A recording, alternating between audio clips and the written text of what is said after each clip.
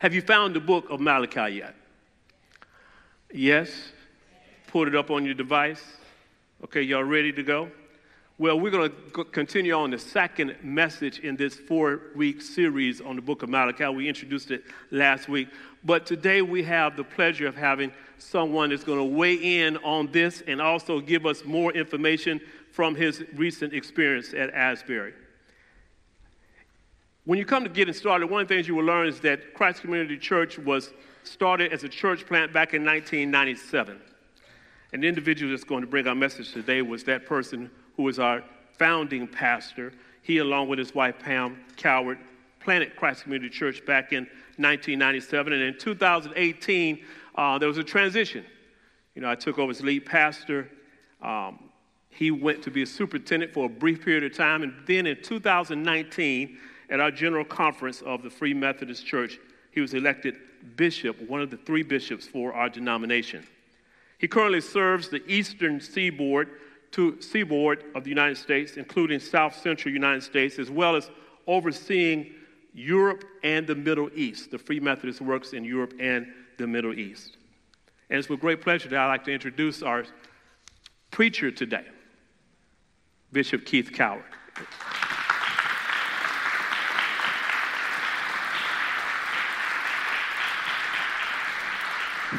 Keith, we welcome you. Thank you, Derek. Preach, brother. It's good to be back. Thank you, brother. It is absolutely good to be back. It's good to be home. I'll tell you that no matter where Pam and I are in the world, this is always home. And we will always treasure opportunities to come back and to be here at home with you. I know that many of you don't know us.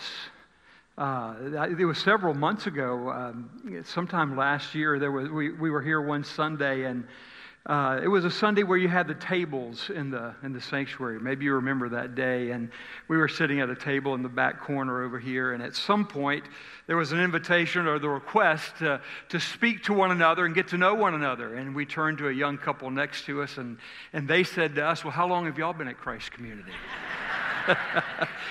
And I want to tell you, I absolutely love that. We love that when we come back. We love seeing the old faces, don't get me wrong. But we also love seeing new faces. And we're so glad that you are a part of this family of God at Christ Community. As Derek said, I'm going to be plugging into the message series on Malachi. But I have a confession to make. I actually invited myself here this morning.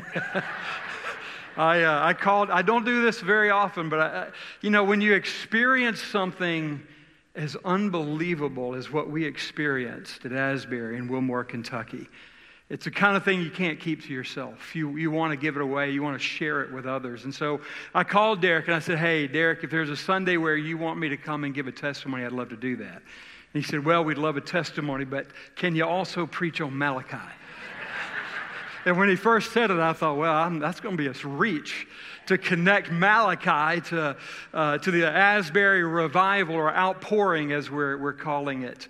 But when I looked at the specific passage that he asked me to speak on, I thought, wow, there's a perfect connection here. So I'm going to come to Asbury. I will get there in a little bit, but we're going to start with Malachi. If you hadn't seen last week's message, I want to encourage you to do so. I watched it. And Derek did an outstanding job of giving you the background and context for the book as a whole. The people of Israel were in a sorry state. They had returned from Babylon. They were back home, but they were still under at least a measure of oppression from the king of Babylon. The temple was just a shell of its former self. And the promised land that was supposed to be flowing with milk and honey was not really providing for their needs. And the people began to question God. They questioned God's faithfulness to his covenant. They wondered if God still loved them. They even began to ask, what good is it to be the chosen people of God if there's no blessing in it? And through the prophet Malachi, God said, I am so glad you asked. Let's get real, and let's talk about what's actually going on.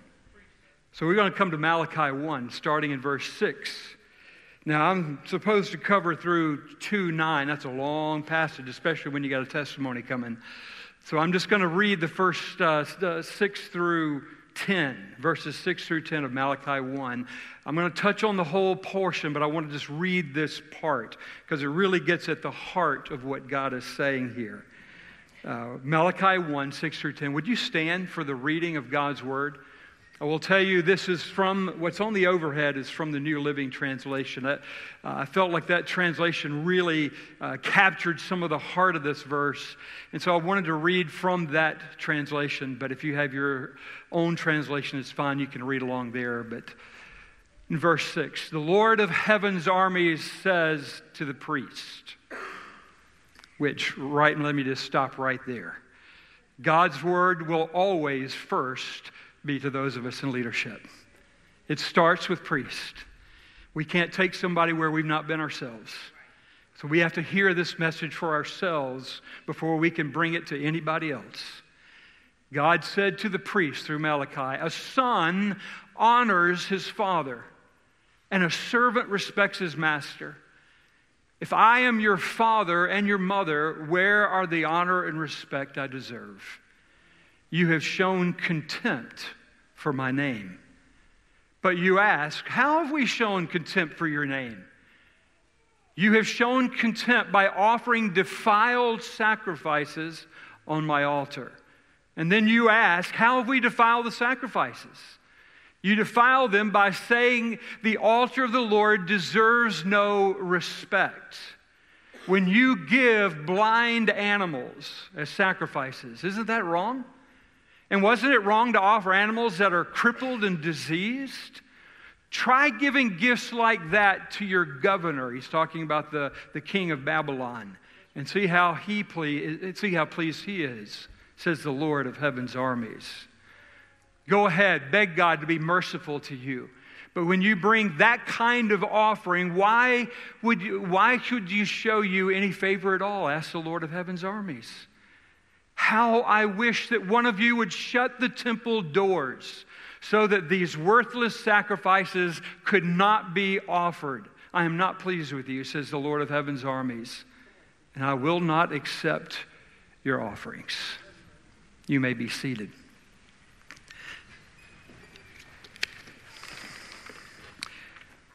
So in response to the people's question, what good is it to be God's chosen people if there's no blessing in it?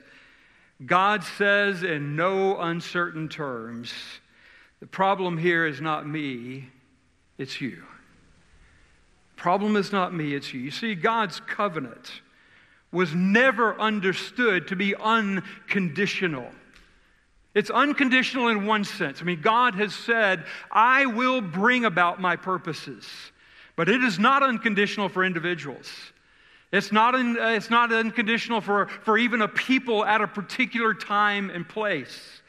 God said from the beginning, I have called you to belong to me, and I will make you great, and I will bless the whole world through you if you love me with all your heart, soul, mind, and strength. And if you keep my commandments. And the people of Israel were doing neither. They didn't love him with all their heart, and they weren't keeping his commandments. Specifically, they were violating Leviticus 22, 17 through 22. I just happened to be reading there just recently in my daily devotional time, and here's what it says in Leviticus 22. I'm not going to read the whole thing, but it says here, you must not bring blind animals or lame animals or defective animals when you bring your sacrifice to worship. In other words, God said to them when he was teaching them about worship, I want your best, not your leftovers. I want you to bring me your very best. I want you to bring me the first fruits, the best of your livestock. I don't want that which you don't need anyway and would just as soon get rid of. And yet that's exactly what the people of Israel were doing. You know, sometimes we can miss the forest for the trees. Sometimes we can get so wrapped up in the details of a passage that we miss the main point here. And the main point of what God is saying is this: worship always involves sacrifice, and sacrifice must always be sacrificial. Do you know that there's such thing as sacrifice is not very sacrificial? When we just begin to believe that the things that we offer to God, now we're not just talking about money here, we're talking about our life, right? When the things that we offer God are things that, quite frankly, we would do without anyway. Things that we don't truly value. God says, I have called you to bring me your best. I mean, God is so angry, He actually says, I wish someone would shut the door. Just shut the door to the temple. Because you see, there's a time when poor worship is worse than it's better to worship not at all than to offer Him poor worship. It'd be better just not to worship. I mean, God is basically saying you would be better off to be lost than to act like you're found and bring me the kind of worship that you're bringing.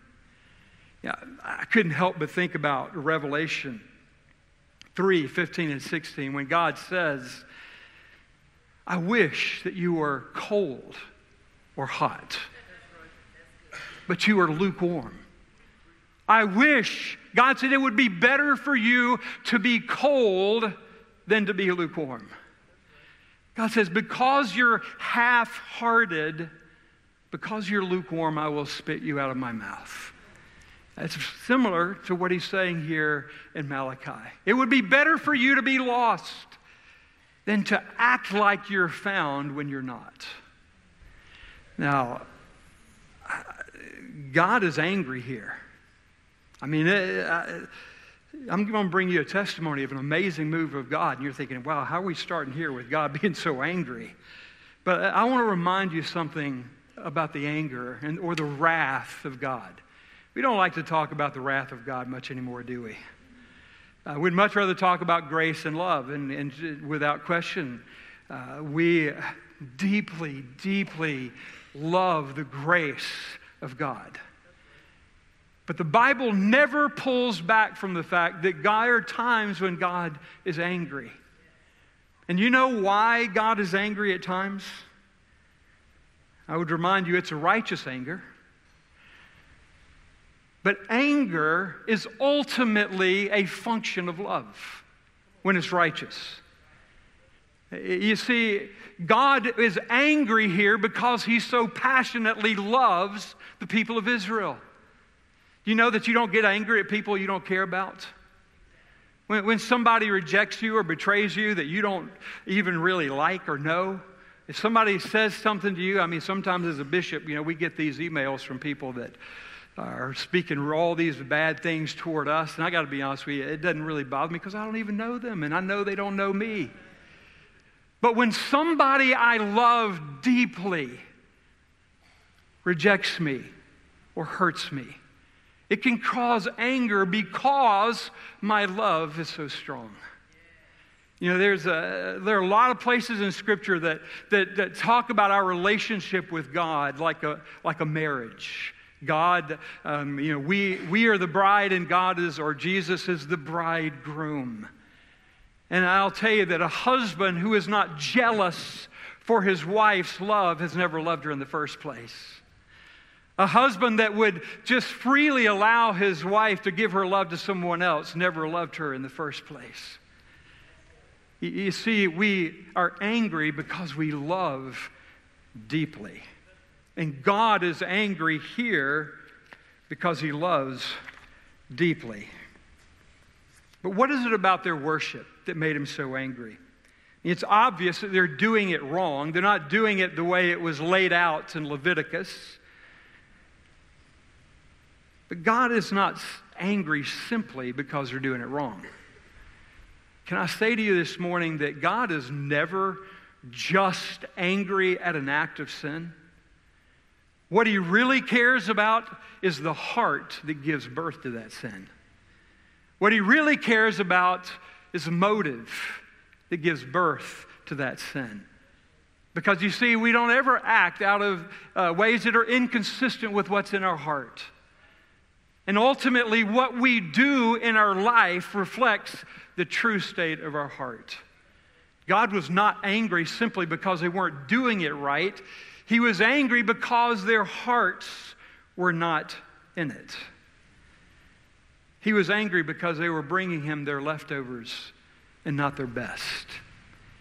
Now, you might ask yourself, why is it that God wants our best? I mean, is God a narcissist? You know, is God somehow insecure that he needs us to build him up? Let me just give a resounding no to that. The same thing with God's jealousy. God's not jealous because he's insecure. God is not jealous because somehow he's kind of neurotic and he needs us to love him to make himself feel more like God. I want to remind you that God didn't need us at all in the beginning. God, the Father, Son, and Holy Spirit were perfectly fulfilled. God is sufficient in himself. There is nothing that God needs to make him more full. Do you understand what I'm saying here? God doesn't need us or our love. You know why God created us? Not because he was lonely or empty. God was so full. He was filled to overflowing, and out of his great love wanted to lavish his love on us.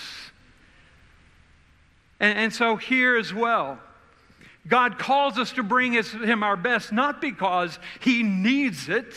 God owns a cattle of 1,000 hills, right? God wants our best because when we bring our best, it says something very important about the way we see him, about the way we understand who he is. I'll tell you that, first of all, God wants our best because he's worthy of it. And we could just stop right there. I mean, that's enough. He is worthy of our best. And God wants us to bring our best as a declaration that God is worthy. God is enough. God says, try taking these blemished sacrifices to your governor and see how he responds to it. How much more so God? God is worthy of our very best. But there's more here, because I believe God knows that we give our best to those we love. We give our best to those we love. And God wants to know that we love him with all of our hearts. But I also believe it's because God knows, because giving God something that has no value to us exposes the fact that there's something else that we have that we value more. We don't give God our best because we want that for ourselves. We're willing to give God something that doesn't matter, but we want to keep the best for ourselves. And you see, that's where I think God is really trying to get with the hearts of the people in the book of Malachi. God is saying here, you have lost your love for me, and the reason you're not blessed is because I can't give myself fully to you because your heart is not fully with me. Your heart is not fully with me. You see, here's the amazing thing about God's love. God loves us so much, and he wants us to love him with all of our heart so that he can give himself to us freely. He says, you want to know why you're missing out on all the good stuff, all the blessings? It's because your heart is not with me. You know, as I was thinking about this passage, I was thinking about a story of King David in the book of 2 Samuel. In 2 Samuel 24, God has told David to make an altar, and so he needs to go and to get something for sacrifice. And he goes to this farmer's house. So I'm not going to read the whole passage, but he goes to a farmer named Araunah, and he says, I need some of your goods in order to make this sacrifice. And Araunah looked at him and said, but King, you can have anything you want. I mean, David said, I want to pay you for what you're giving me. And the man said, you're the king. I'm not going to make you pay. You can take whatever you need. You're the king. And then David says this, I will make no offering to God that costs me nothing. I will make no offering to God that costs me nothing. Because you see, David desired the heart of God, the love of God, more than he desired anything else, more than he desired power, the power to take whatever he wanted, more than the stuff that he could rightly take for himself. He wanted to give it to God because God's love was the most valuable thing in his life. I want to jump to the New Testament, remind you of another story. It's a story that at first you might not see the connection here, but I want you to hang with me in this. It's the story in Mark 10 of the rich young ruler. Do you remember this story? A young man came to Jesus, and he said to Jesus, I have kept all your commandments since I was a child.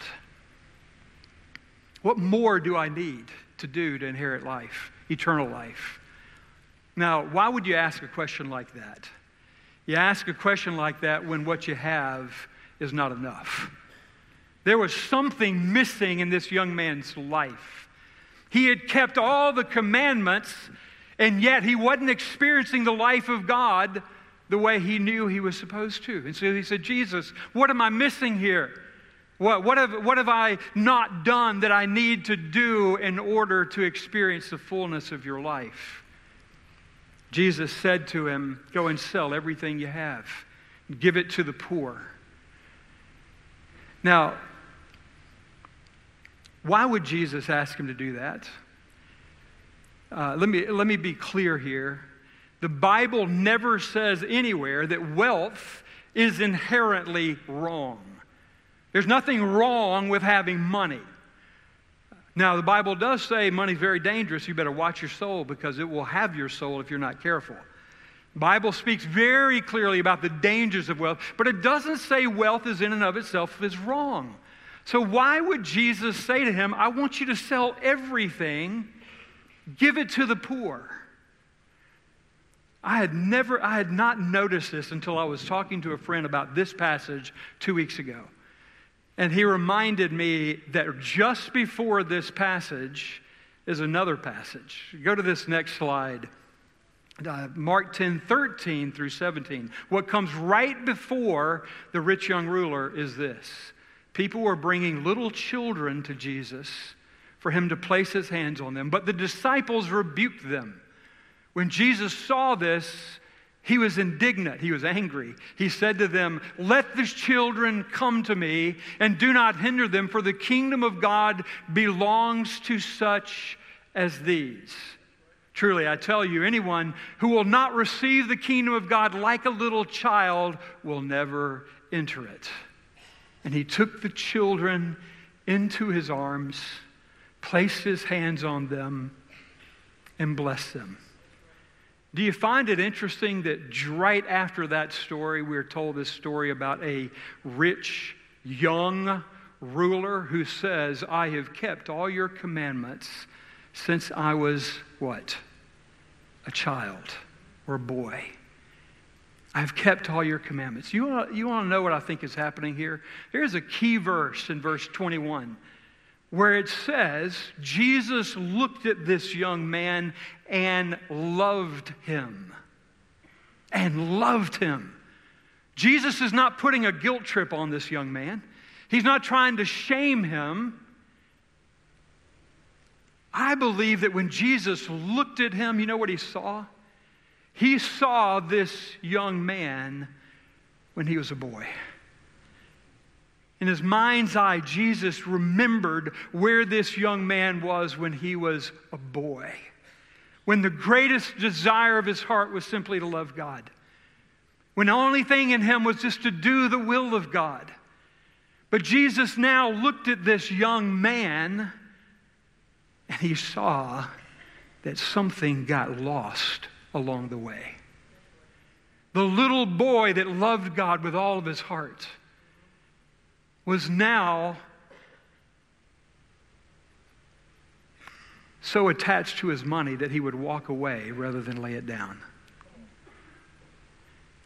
I believe Jesus was not trying to shame him, but inviting him to come home.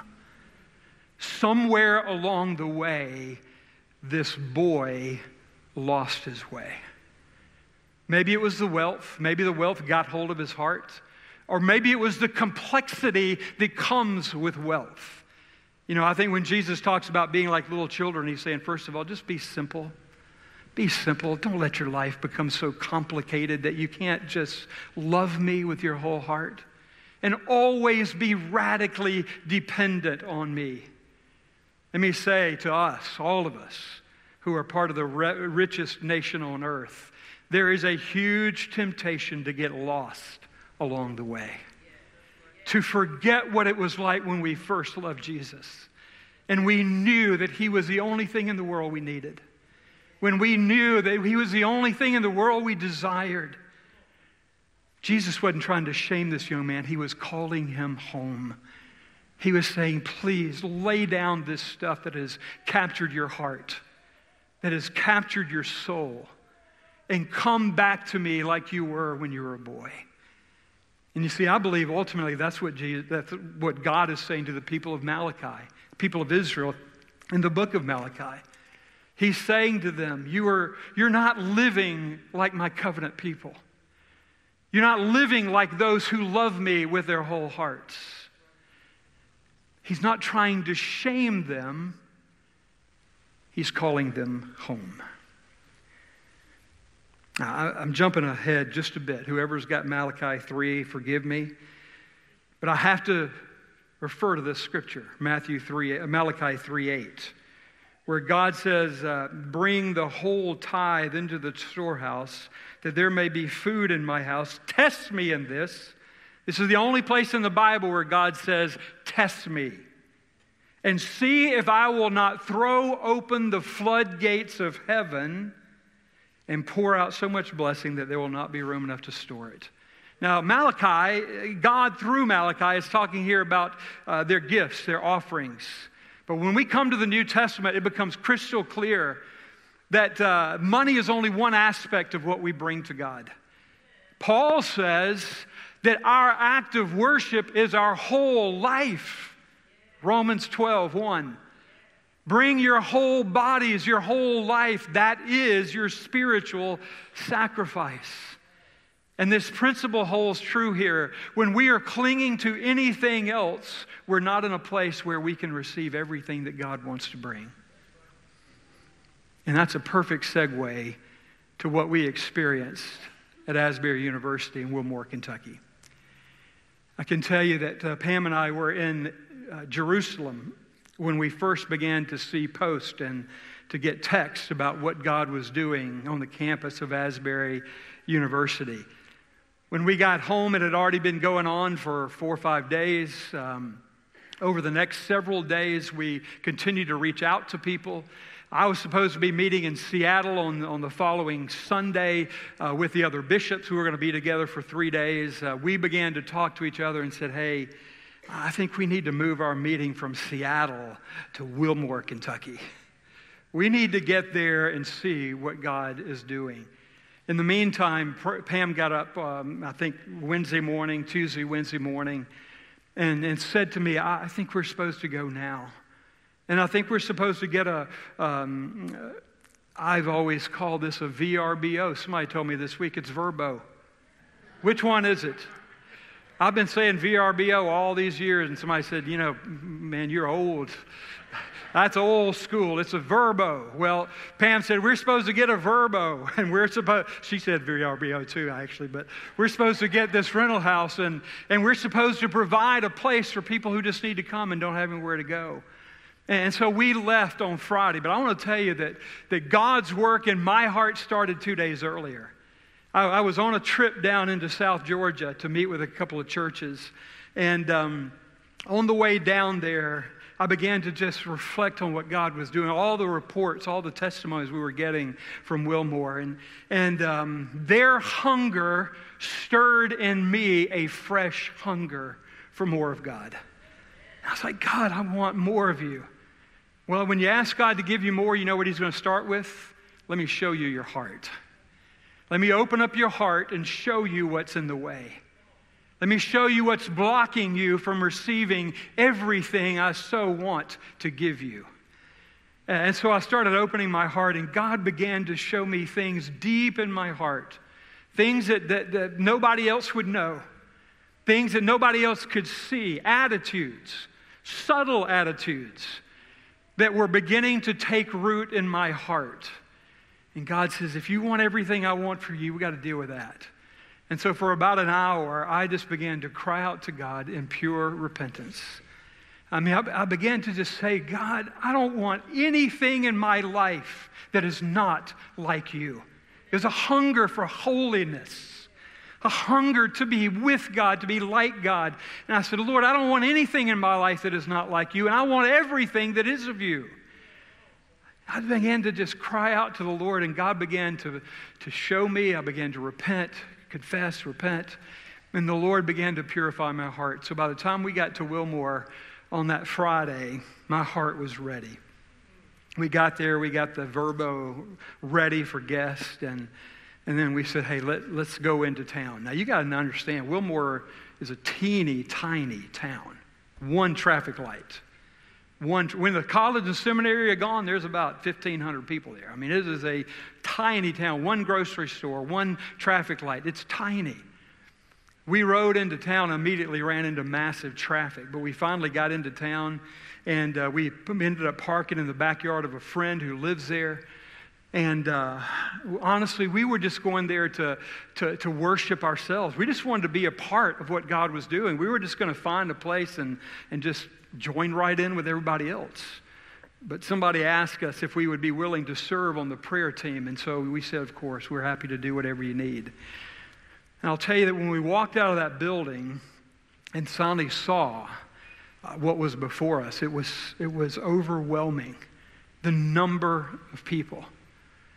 By the next day on Saturday, there was the main auditorium where all the students were that holds about 1,500 people. Then there's a seminary chapel across the road that holds 700 or 800. There's another chapel at the seminary that holds 400 or 500. And then there's a gym that when it's full holds 1,200 or 1,500 people. Can I tell you that on Saturday, every one of those buildings was absolutely packed. All of them were packed. Not only that, but the grass in front of Asbury, which is a couple of acres large, just a big, big grassy area in front of the college, the university buildings. It was absolutely packed with people. 2,000 or 3,000 people outside watching on big screens in the lawn. And there was a line that was about a half a mile long of people that were trying desperately to get into one of the buildings. And I'll tell you, were there some crazies there? Of course. There's always crazies everywhere, right? Were there people there that just come to gawk, just come to take the pictures and see what was going on because they had heard about it in the news? Yes. But can I tell you, the vast majority of those people were there because they were starved for more of God. As we got into the building and people began to come forward, you could look into their eyes. You could see brokenness. You could see a deep, deep hunger for everything God wanted for them. And they were ready to lay down anything. Whatever God said to do, they were ready to do it because they wanted God more than anything else in the world. As we were there, the worship was so pure. You know, the crazy thing is there were no lights. No special lights. There were ceiling lights. There were no special lights. There were no fog machine. There was no big sound package. There were no celebrities on stage, not a single one. I'll tell you that a number of celebrities showed up and offered to help out if needed. You know, people, if I said their names, you'd know them just like that, who showed up and said, hey, I'll be glad to lead worship for you if you want. Big name singers, bands that said, hey, we're glad to help. And they said, you know, we got it. Our kids playing their one guitar or maybe the keyboards. Those singers who have never sung together before, just up there singing songs with they didn't have lyrics they didn't have an overhead. It was the most pure place of worship I've ever been. And it reminds us, not that there's anything wrong with all this. I mean, there's absolutely nothing wrong with the stuff that we might use in worship. But the point here is that God doesn't care about all this stuff. What God cares about is the heart that you bring into this place. It's the people up here have to start. I mean, it starts with them. Many of them were up here praying before this worship service ever started. And I believe they came up here saying, Lord, we want to come into your presence. But you know what? It's not who's up here. It's who's up there. He's the one that wants your love, your devotion. And when we bring it, even in the simplest terms, God shows up. There were miracles, countless miracles, people being saved, hundreds of people that came to faith in Christ. Miracles of healing, miracles of deliverance, people coming up saying, I've been addicted to this or that, I want to be free, praying and feeling the chains of addiction fall. People being compelled by God to go to others that had hurt them or they had hurt. Broken relationships. Can I tell you, this is one of the biggest themes of the entire thing. People coming forward and saying, God, I'm so sorry for the way I've treated my mother, my father, my brother, my friend. And people making it right there. People getting up and going to the other side of the room and saying, brother or sister, I'm so sorry that our relationship is strained. I'm so sorry for what happened, and I want to make it right. God wants to make it right. One of the greatest themes of this whole thing was the reconciliation of people whose relationships had been broken. God was moving in a powerful way. But I want to tell you that it's not just what was happening there. You know, we have this tendency to want to just take this and package it up and bring it over here and just kind of plop it down. You know, we think we can just transplant revival from one place to another. Now, I will tell you that there are times when God is moving in such power that to touch that power can transform your life. And I believe God is moving right now that way, not just at Asbury University, but in many places across this country. We were just with 140 Free Methodists down in Orlando, and many of them are pastors, church planters, and at some point I asked the question, is anybody else experiencing an uptick in the presence of God in your worship? And half the room said, oh yeah, God is moving, God is doing something. And I want to tell you, we don't want to miss it. We don't want to miss it. But you know what's even more important? Is to look back and say, what was it that gave birth to that outpouring? What was it that made the context such that God could move in that way? And you see, that's what we want to transplant. What we want to transplant is that. Let me just walk through a few things that I believe were critical to what took place at Asbury for 16 days, nonstop. I'm assuming most of you have heard this story. It started, by the way, with a message that if you want to go find it, you can find it on YouTube, and you will watch this message and say, how in the world did that launch a 16-day outpouring of God's Spirit? The man who preached it walked out and texted his wife and said, well, there's one more stinker on my resume. He said it was a bad sermon. They cut him off. They cut him off because he was running too long and classes were getting started. And they said, hey, brother, you got to stop. You got to stop talking. And so he just kind of said, well, if anybody feels like they want to stick around or can come back and, you know, if God's speaking to you about something, just come back. And he left. 19 students stayed. And those 19 students began to cry out to God. Those 19 students began to confess their sins to one another. And the Spirit of God began to fall on those 19 students. They started calling their friends. And within hours, the auditorium was packed. You know, it's one of those things where it wasn't planned. You have to understand this. Nobody planned this revival. There's a sense in which what God does comes out of His own sovereignty. God determines when I'm going to move. God determines when he's going to pour out his Spirit. But I will say we have great, great testimony in the Word of God and in history that there are things that we can do that will make ourselves ready when God is ready to move. And there are things that we can do that will even move the hand of God. That's the most amazing thing of all. God may say, I'm going to do this in my time, but there's something we can do that prepares the way for what only God can do. Let me share some of those things here. It's already on the overhead here. First of all is prevailing prayer. I don't have time to tell you all the stories of all the people who have been praying for years for this outpouring.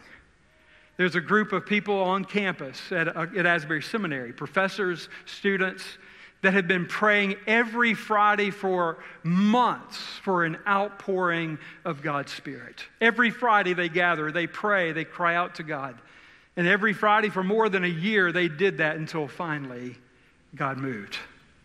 It was their prevailing prayer that I believe was at the heart of this. There's a whole community of people, thousands of people, literally, through Seedbed and the New Room Conference that many of us here have been to multiple times. They have been praying for a great sowing, for a great awakening for 7 years. For 7 years they've been saying, God wants to do a great awakening in this nation. We need a great awakening in this nation. And for 7 years they've been praying for God to do what he started in Wilmore, Kentucky a few weeks ago. Secondly, radical confession and repentance. There was a hunger for holiness that filled every part of that outpouring. There were people that were saying, God, I don't want, this is what I prayed to myself. I don't want anything that's not of you, and I want everything that is of you. There was complete surrender. If you want to really boil it down, to be able and to be ready to be filled with God's Spirit begins with me simply saying, God, everything I am, everything I have is yours. I don't want anything. I'm not going to give you my worst. I'm not going to give you my blind animals. I'm giving you my very best. That's all of me. Everything I've got is yours. Out of that, immediate obedience. I touched on this already.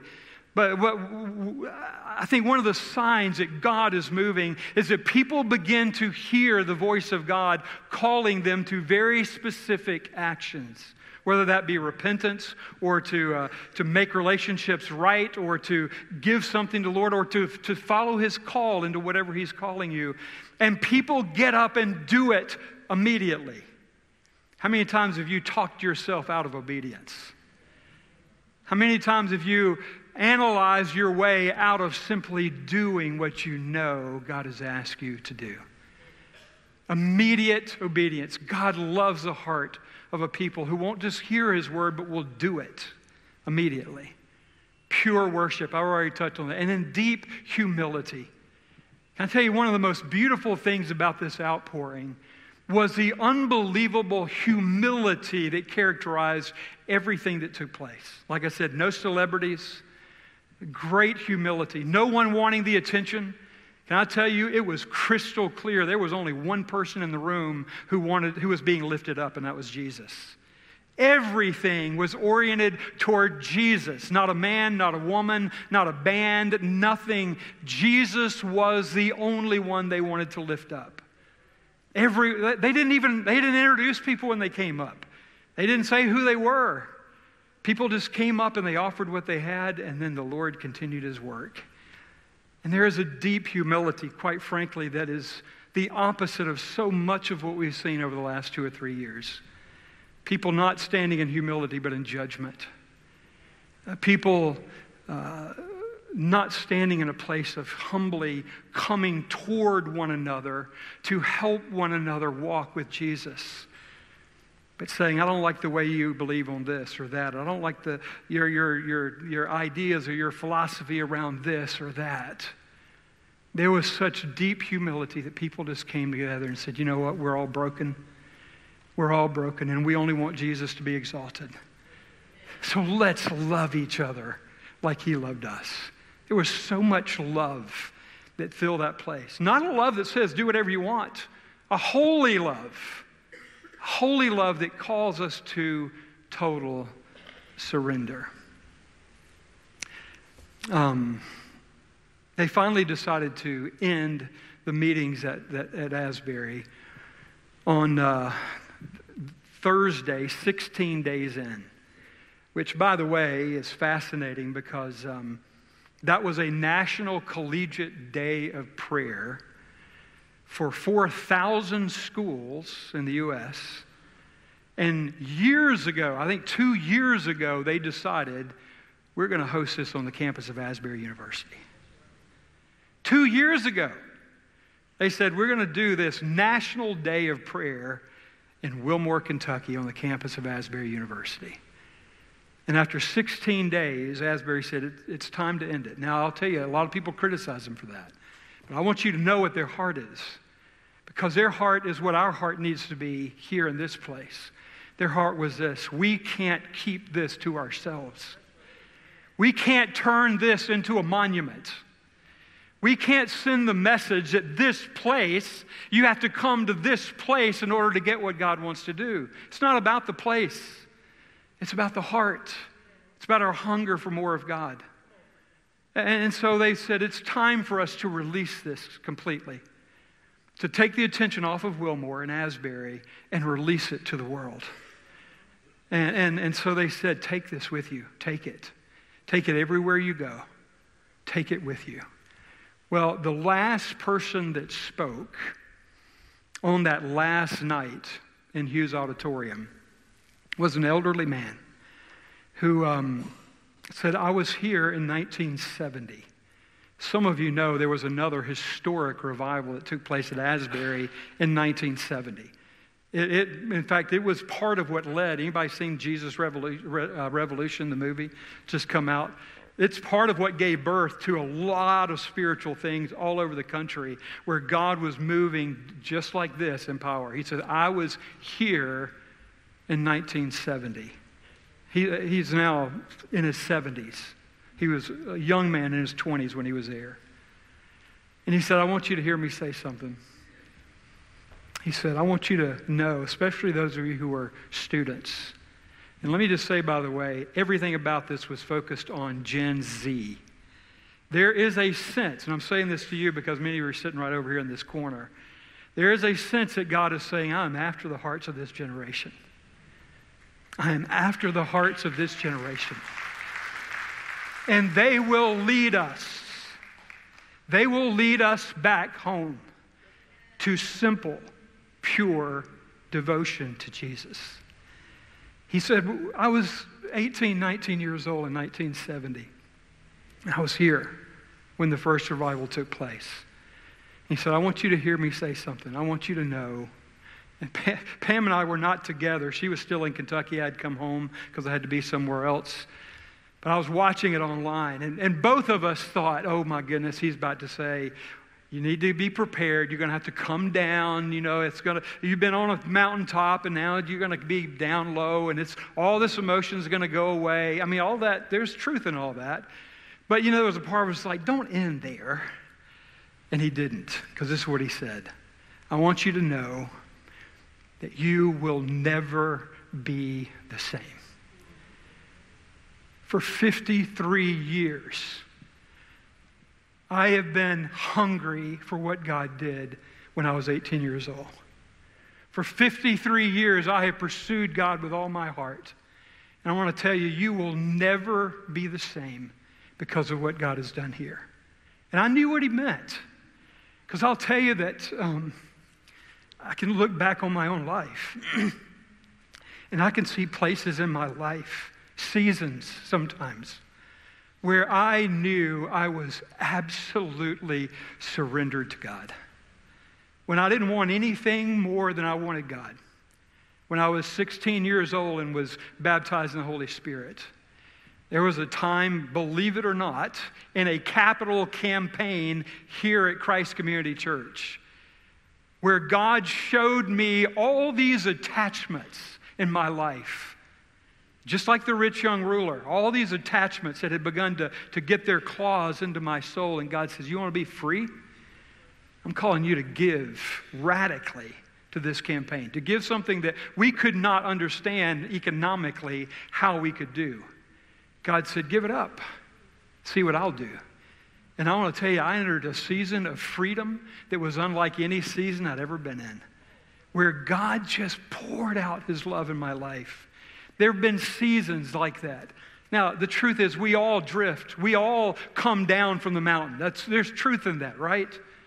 But what these moments become is that they become like a plumb line. You know what a plumb line is? It's a weight that hangs on a string so that you always know that whatever you're working on is in perfect alignment. And these experiences with God become a plumb line in my life. And I am constantly recalibrating my life back to that plumb line. I won't stand here and tell you I never leave the plumb line. I do. There are times when I drift away from the plumb line, but the plumb line never goes away. And I'm always called back to the plumb line because it's there that I'm most alive. I pray that you have a plumb line in your life. I pray that you have moments in your life where you can look back and say, in that moment, I know all I wanted was God. And I pray that if you're not there today, that you will come back to that plumb line. That you will come back to that place of total surrender because your Father is calling you home. He wants your heart. It's not the stuff. The stuff just indicates where our heart is. He wants your life, your heart. I'm going to close with these questions. And then the worship team's going to come back. And do we have people that are going to pray this morning? If you will, come on forward down, because I hope that we can close today. I know we've run a little long, and that's typical for me. I'm sorry. Some of you forgot what it was like when I was here. I really thought this was going to be a lot shorter. But you know what? Those students stayed for 16 days. They did not all of them stayed 24/7. This thing never stopped for 16 days. Because you know what? They wanted something more from God than they wanted out there, whatever there is. And I want to say, first of all, let me just ask this question very simply. Have you ever truly accepted Jesus Christ as your Savior? I'm not asking if you've tried to be good. I'm not asking you if you're coming to church to try to make God happy or please God. I'm asking, have you ever truly decided, I am no longer my own, I belong to Him? If you've not, then I pray that today will be the day of salvation for you. There's somebody here perhaps that's just saying, I've been trying to figure this thing out. I've been trying to understand it intellectually, and I can't quite figure it all out. I heard somebody say this past week, if somebody can argue you into the faith, somebody else can argue you out. It's not going to be because intellectually you will figure it all out. You know what will change your life is an encounter with the living God. And there are so many things about the faith that you will never understand until you have had a genuine encounter with the living God. If you've never had that, I'm asking you to come today. Do not leave this place today until you have asked someone to pray with you to receive Jesus Christ as your Lord and Savior. And if you have, is there a time in your life when you were fully surrendered to God? And are you holding on to anything that's preventing you from living there right now? What is God asking you to do right now, and will you do it? You see, I'm asking you to enter into that same spirit that we witnessed in Wilmore, Kentucky. And the same spirit, by the way, that God was pleading for in the book of Malachi. This is what God was after. This is what God desired from the people of Israel. Will you surrender to me? Will you get out of your life anything that's keeping you from living in total surrender to me? And will you just be obedient to what I want to do in your life? I'm not asking you to be obedient so that I can hurt you or kill you. I want to bless you. But I can't do it unless you're willing to obey. And there might be something you need to do even inside this room where right now you need to act on what God is saying to you. I will tell you that you will never regret obedience to the voice of the Lord. So I'm going to ask you to stand. Maybe you just need to worship, and that's fine. If you want to worship, worship with your whole heart. But if you need to come down here and do business with God on any of these questions, I want to invite you to come quickly. Come now. Don't let the enemy talk you out of it. Don't let your flesh talk you out of it. Don't let anything keep you from being at that place where God has all of you and you have all of Him. Let's worship and respond as God leads.